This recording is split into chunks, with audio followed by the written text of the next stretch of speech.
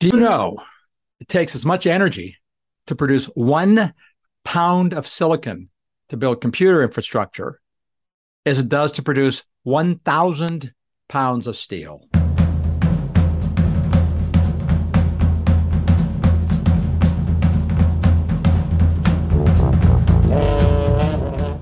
In this episode, we're going to talk about why that matters and how that links to the just passed massive CHIPS Act to subsidize semiconductor manufacturing in America, with the even bigger, in fact, by more than a factor of 10, about to pass Lollapalooza spending bill on green energy. It's the new huge legislative act that's called, in a kind of skillful turn of Orwellian phrase, the Inflation Reduction Act, the IRA. Congress really is in the mood to spend money, it seems like. Before we get to the IRA, and is it just me? First, is that a coincidence? This bill's abbreviation, IRA, is close to the acronym IRS, the agency that gets a huge chunk of the new money needed in the IRA by taxing corporations and citizens to pursue the hundreds of billions of dollars needed for the green energy dreams in the IRA. I mean, coincidence? Well, anyway, I digress. As I said, before we get to the IRA, let me connect the dots between the newest energy bill. That's essentially what the IRA is. It's an energy spending bill. Overwhelmingly, it's what it's about. And the connecting the dots between this new bill that's about to pass in the Congress as I speak, and the just passed CHIPS Act that we talked about in the immediately preceding episode. If you haven't listened to that episode yet, you can do so later. But in a nutshell, Congress is planning to give grants and incentives of over $50 billion to have companies build more semiconductor manufacturing plants in America, computer chip fabs, computer chip factories. This is to restore our once great leadership in that domain. It should go without saying, but I'll say it, why chips matter. In fact, I wrote an entire book about why it matters, the cloud revolution. As I've said before, the relevance, you could sort of summarize the relevance by the fact that we're at the end of the beginning of the Silicon Age, not the beginning of its end. There's a lot more to productively digitalize yet, and it's going to take a lot of silicon. But here's the connection with this subject of the last episode, the CHIPS Act, and this episode about the IRA, which is really the Green Energy Spending Lollapalooza Act. Chip fabs, factories, are like steel mills or aluminum mills. They're huge energy consumers. As I said at the top of this episode, it takes as much energy to produce 1 pound of silicon to build computer infrastructures as it does to produce 1,000 pounds of steel to build other kinds of infrastructures. Historically, this is kind of interesting. Historically, the energy costs to manufacture products, especially products that dominated the last century and all the centuries that preceded, the energy cost to make a product roughly tracked the weight of the product. And so a refrigerator that weighs about 150 times more than, say, a hairdryer takes nearly 100 times more energy to fabricate. That kind of makes sense. But it takes almost as much energy to make one smartphone as it does to make that one refrigerator. And even though that smartphone weighs 1,000 times less, and just for the record, the world produces 10 times more smartphones a year than refrigerators. I'll give you another example, sort of context in the pantheon of products that the world cares about. So the global fabrication of smartphones requires about 15% as much energy as does the entire global automotive industry, even though every one of those cars weighs 10,000 times more than a smartphone. That's why I've said before, and have in my book, the interesting energy fact that the global cloud, the massive physical compute communications infrastructure, the global cloud uses nearly twice as much electricity as the entire country of Japan, which brings us to a fact relevant to the IRA. Again, the green spending Lollapalooza. Over 80% of the semiconductor grade silicon that we use in the world is made in China, where they have policies that are favorable, to be sure, to building manufacturing plants, but they also have cheap electricity because the grid there is about 2/3 coal-fired. So it's not a stretch to say that cheap coal is being converted into expensive silicon to build high-value chips, build them somewhere. So back to the IRA. And it's hundreds of billions of dollars to be spent in America, not just to eliminate the rest of the coal that's used in America's grids. It's still about 20% of our electricity, by the way, but also to eliminate, the goal is also to eliminate the use of natural gas, about 40% of our electricity. And the goal, as you know, is to eliminate the use of oil, which is currently about 95% of what fuels all forms of transportation collectively in America. As of this date, IRA hasn't seen final passage, but the odds are pretty high. Like the Obamacare Act, it'll pass strictly along party lines, with the Democrats exercising their thin one-vote majority through what's called parliamentary procedure in the Senate. This means, as a brief and very quick rhetorical aside, that our government, and I say this as a past and current Canadian, American as well now, that our government here in America is becoming more like a parliament, which is arguably not so good. Certainly not what was intended in the founding of the country, but I'm digressing again. So odds are it'll pass. And if it doesn't pass in exactly the form it's in now, it'll eventually, odds are pretty high something like this will pass. And if not exactly like this, it would not be surprising, because Democrats have teamed up with Republicans in the past, over the past 40 years, to pass similar legislation. So more money will be spent on green. Let's just set aside whether that's good or bad. It just is. So let me tell you. Let me tell you what I'm not going to tell you, and then what I want to talk about. I'm not going to talk a lot about what this bill contains. Lots written about it. You can find it on the any platform you want to look at, any news outlet. Everybody's writing about it because it's so big. It's huge act. Lots of spending on all the green goals that this administration laid out. It's no mystery. This is not a sneak attack. The president has been very clear that he's going to pursue the climate agenda to, not just revoke Keystone Pipeline and other infrastructures, but to spend lots more money on green. Was the campaign promise. And so he's delivering on his promise. That's what Paul, give him credit for delivering on what he promised. That's what he said he'd do. That's what the Democrats are doing. And it covers everything from wind and solar to batteries to, hydrogen, carbon capture, all the favorite stuff. And set aside whether or not it'll actually cut inflation, even though that's what the act's called.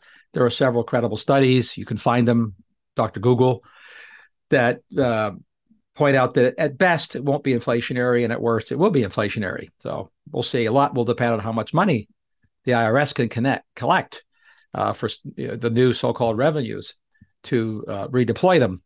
And revenues, this is a euphemism for taxing businesses and people, to redeploy them on green energy. But it is true, as the green advocates have trumpeted, that the IRA has the potential to be a groundbreaking bill. And I quote, when it comes to U.S. climate policy and long-term investments in clean energy, end quote. So let me context, though, what's not groundbreaking. It is groundbreaking amount of money. I grant you that. Hundreds of billions of new subsidies, definitely groundbreaking. Probably the biggest subsidy bill for energy in general that's passed in modern history in America. That's groundbreaking. What's not groundbreaking is how much it'll change global carbon dioxide emissions. For the record, the U.S. emissions of carbon dioxide, if it's something you track, are down about 15% or so since 2005. Two-thirds of that, this is just a documented fact, it's not an opinion, but two-thirds of that comes entirely from the money-saving shift from coal to cheap shale gas. And about a third of that reduction in carbon dioxide emissions is from the already hugely subsidized expansion of wind and solar. So the goal of the IRA is to essentially do that much reduction again in half the time, but without more natural gas displacing coal, but rather subsidizing more wind and solar and the like. We'll see how that works. I guess we're going to try.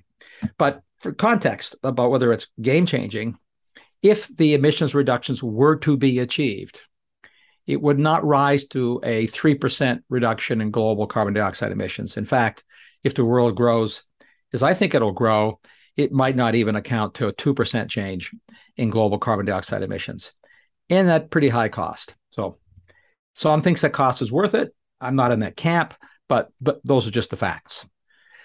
opinions separate. So let me talk about some more facts to context this issue. The issue is not inflation reduction. The issue here is massive spending, which is what this, again, the IRA is about, on non-hydrocarbon energy. So what I want to do in this episode is very briefly, say 2 minutes or so per factoid, is tell you the top 10 energy truths about what's going on in the world of energy. There's lots of other truths, but I sort of tried to come up with what are the top 10 truths you have to know, not political opinions, not aspirations, not goals, not must-dos, could-dos, wanna-dos, but in the physics and economics and engineering of energy, what are the top 10 truths that you have to keep in mind to understand what will or could happen, regardless of how much money is spent? So, truth number one, energy transitions is the new word, but energy transformations are slow, very slow. If you map out the change in the quantities and shares of global energy supplies over the last 20 years, 30 years, 40 years, 50 years, 100 years, pick your time period. What you find is that there are the change in the share of energy that the world uses as new forms of energy become available or new technologies emerge more properly to provide energy. The rate of change is just remarkably slow. As I've said before, again, one bottom line context, the Western world, OECD world, has spent about $5 trillion in the past 2 decades to avoid using hydrocarbons. That has resulted, in fact, in a reduction in the share of world's energy coming from hydrocarbons. And it's gone down just 2 percentage points. So 20 years ago, the world got 86% of all energy from hydrocarbons. Today, it's about 84%, or last year it was. So that's a 2 percentage point reduction over 20 years with massive mandates and policies and spending. Just to give you a sense, the other side of how slow things change, burning wood still supplies globally 500% more energy to the world than do all the world's solar panels combined. So transitions are slow. Wood is one of the oldest energy forms in America, in the world, and the world still uses a lot of it. In fact, slightly more than it did 20 years ago. Fact number 2, energy truth number 2, economic growth always creates demand for more energy. Yes, we get more efficient. Energy efficiency, in fact, helps spur increased consumption of energy because it makes critical energy cheaper for people who are poor, and then they use more energy because they don't use enough now. They use a tiny fraction of the amount of energy that the most of the world uses. The billion people who are wealthy don't use just a little bit more energy than the 6 billion who are poor. They use roughly 500% more energy per capita on average than the people who are poor. And for really poor countries, they use 5,000% more energy per capita. You could do the math on this. This means that people in the Western world use more energy in a day than many people in the world use in a year. As wealth arrives to more people in the world, energy demand will go up. The implication of that, by the way, is we're going to need more of that old phrase, all of the above. It's just a fact. Look, not to beat it to death, in the wealthy nations, there's 80 cars per 100 citizens. Most of the world, there's only a few cars per 100 people. Probably 85%, well, let's just use rounded off, 80% of the world population have never taken a single air flight. As we become wealthier, they're going to want to do what you do. So let's go to truth number 3. Shale technology. The shale revolution in America is, in fact, history's biggest energy revolution. I'm not saying this is a political fact. I'm just giving you a cheerleader fact. This is just a statistical fact. If you look at the trend of 2005 to 2020, which is the period of the rise of the great American shale energy industry, producing oil and gas from shale rock. During that 15-year period, the increased energy supply to the world from the U.S. shale fields was double the increased supply of energy to the world from all the global wind and solar arrays combined.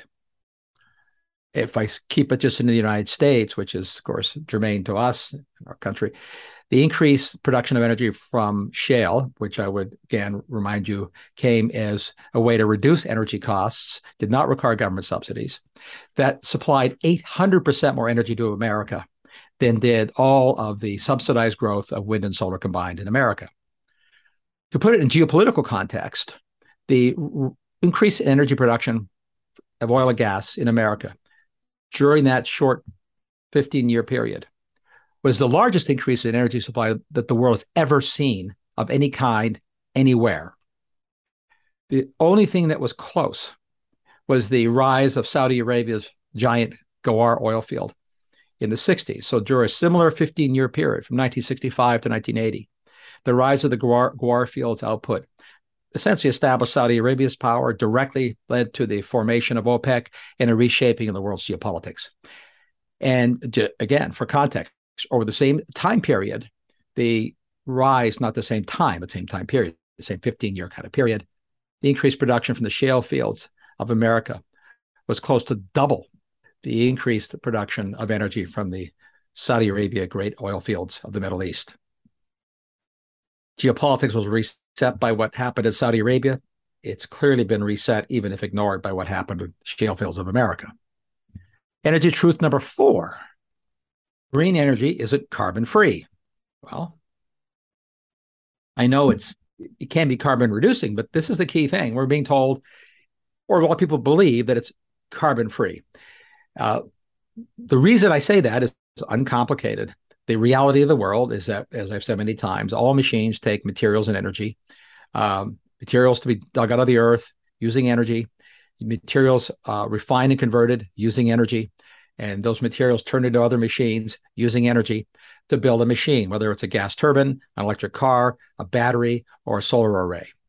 You can, and many analysts have, count up the amount of CO2, carbon dioxide emitted, to make and operate green machines and compare it to the CO2 emitted to make and operate hydrocarbon machines. I'll give you just one example of what the outcome of that calculation reveals.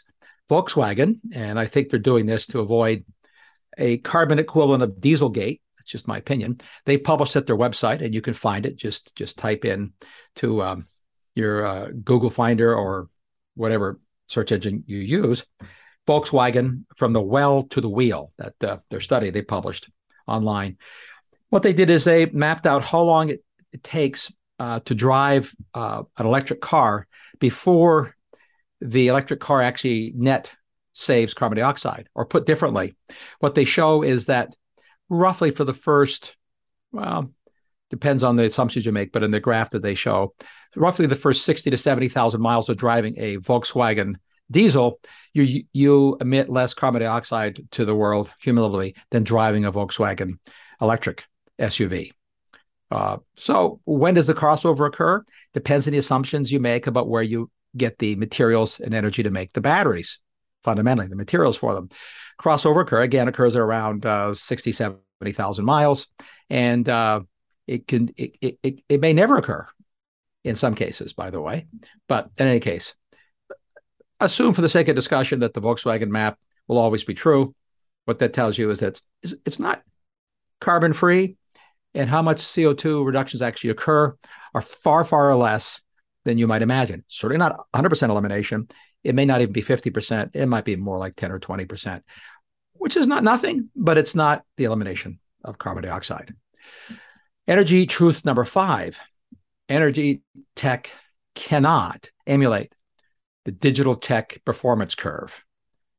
Put differently, even though happy green warriors constantly, and I'm saying it in a kind of insulting way, I guess, constantly babble about how energy tech will follow computing tech into a radical change and accelerating cost reductions the way computers have. That's just silly. It doesn't happen, can't happen in the world we live in, because the physics of energy are different than the physics of information. Full stop. Not even close.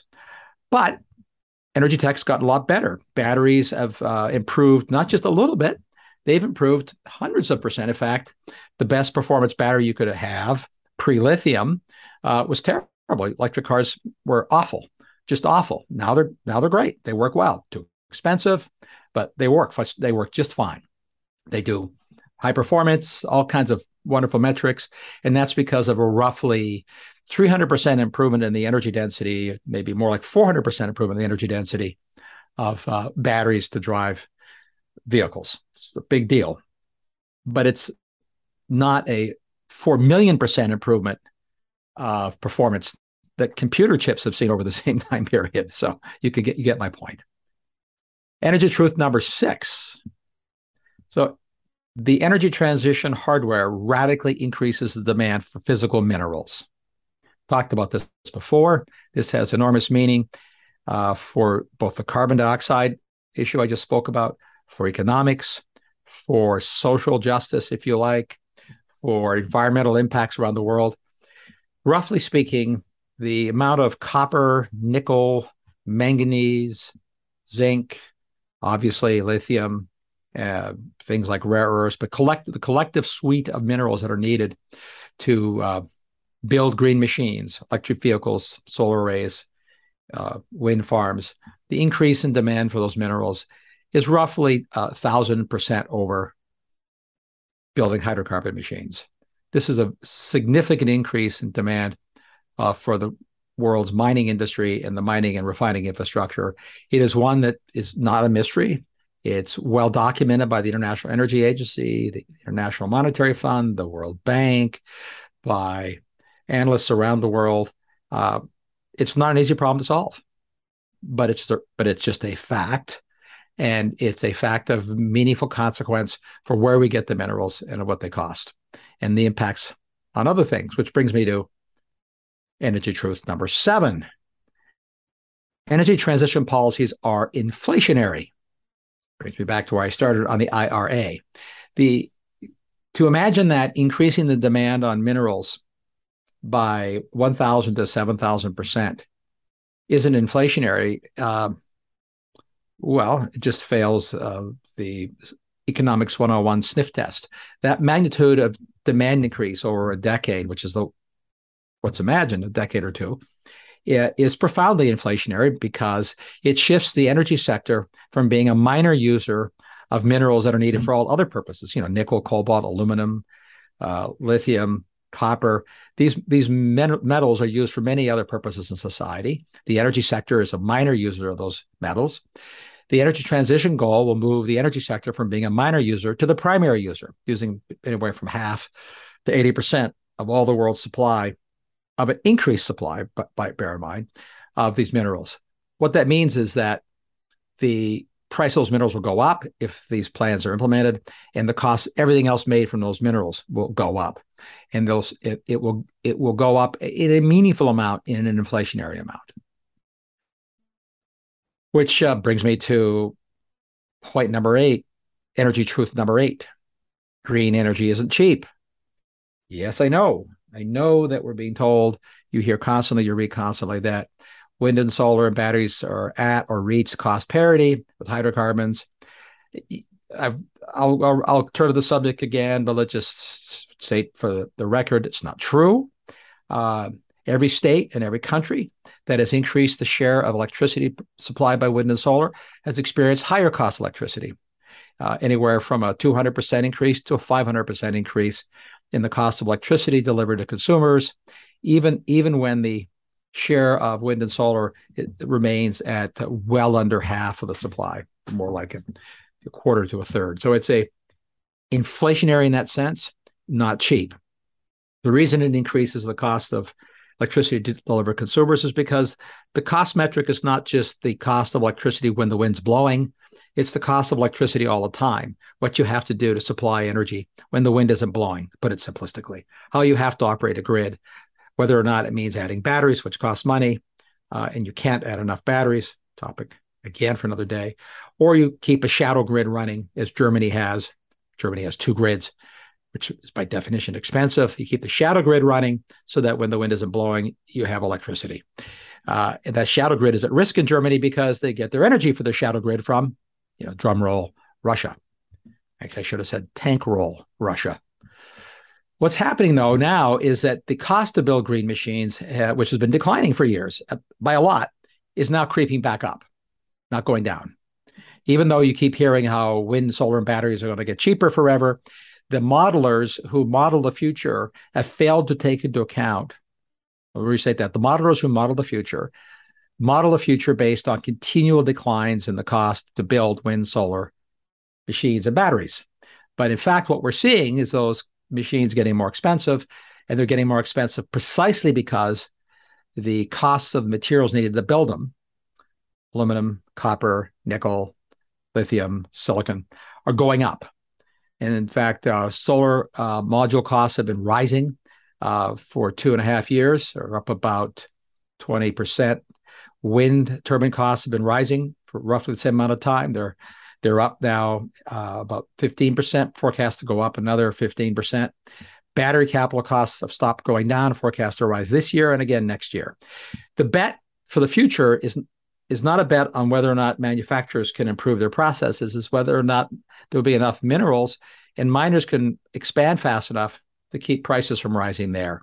And the reason that's the bet is because mineral inputs, the metal commodities, account for about 60 to 70% of the cost to produce a solar module and about 60 to 70% of the cost to make a lithium battery. So the future costs of green machines is now fundamentally in the hands of how much change there is in the global mining industry.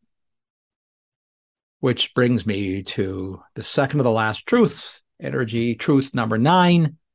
China is the OPEC of green energy minerals. It's not China that mines most of the copper and nickel. America doesn't, by the way. Let's just stipulate America is a small player on the global stage when it comes to mining. We drove the mining industry out of our country starting about 40 years ago and aggressively pursued that more. In the last couple decades, and in fact, this administration has canceled permits that mining companies have sought to expand the production of things like copper, by the way, and nickel in America. We're a net importer of minerals. And China is the biggest miner of rare earths, as you probably read and heard a lot about in the news. And those matter a lot for all kinds of tech. But the mining is done elsewhere. But the critical thing is where the refining is done, the processing, the conversion of the raw minerals into useful chemicals to make green machines. And here, China is utterly dominant. They have a 35 to 40% to 60% to 90% market share in mineral processing of the various critical energy transition minerals. Or put differently, China's share of the critical energy minerals market is more than double OPEC's share of world oil markets today. That has meaning and consequence. We'll talk about meaning and consequences separately another time, but it's just a fact. That's the fact today. It's not an easy thing to change. It's not easy to change because even if we wanted to build lots more refineries and build more mines here, it takes time.